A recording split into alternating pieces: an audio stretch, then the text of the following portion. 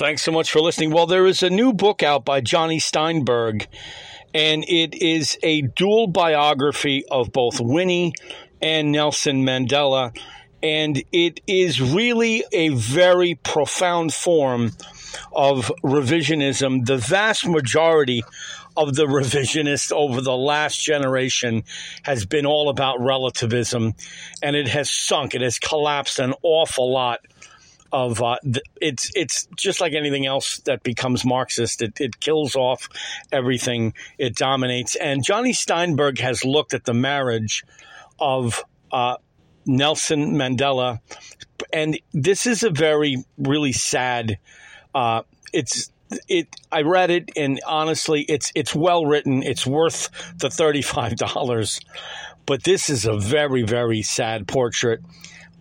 There's an awful lot of populism in South Africa about Winnie and Nelson Mandela. Unfortunately, any real scrutiny reveals that Winnie has a very, very serious problem. She died in 2018. She is more admired throughout the population of South Africa, really because of her ruthlessness. It looks like Nelson Mandela abandoned Marxism before anybody else, and I think he was deeply, deeply shook to his core on the behavior of his wife. She was willing to threaten anyone. She was willing to use violence long after her husband had turned against those methods. She's a woman who talked of power that comes from being feared, and she continuously stood on a stage with her fist in hand. She was a sentinel. She was a deeply, deeply violent Marxist. But Winnie was never really involved in the political transition. She never really influenced the transition to black rule. And I think this is the source of why this book is just outstanding. Johnny Steinberg reveals that she barely survived decades of abuse and repression at the hands of the apartheid security agents. Now, she was really kept in exile, in house arrest. There was, of course, an awful lot of torture.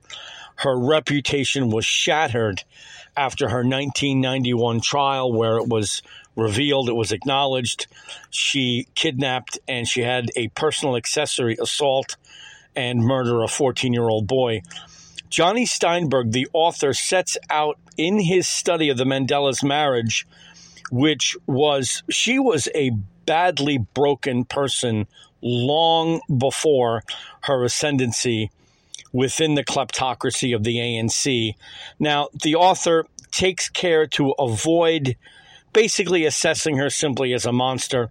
He goes to remarkable strength to reveal that this astonishing woman had multiple lovers and endured enormous amount of physical and psychological deprivation. There are transcripts, there are letters, there are diaries.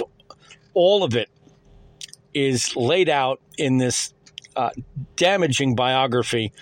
But the picture that this author sketches, it not only isn't just damaging, she was brave like Arafat and a lot of other failed revolutionaries.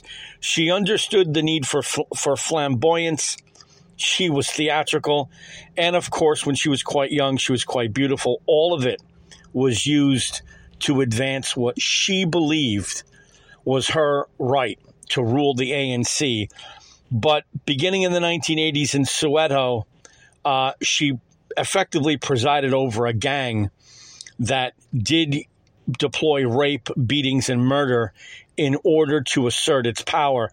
This is a cruel biography, but it is needed.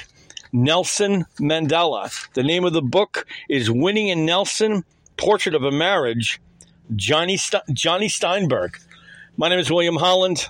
Thanks for listening.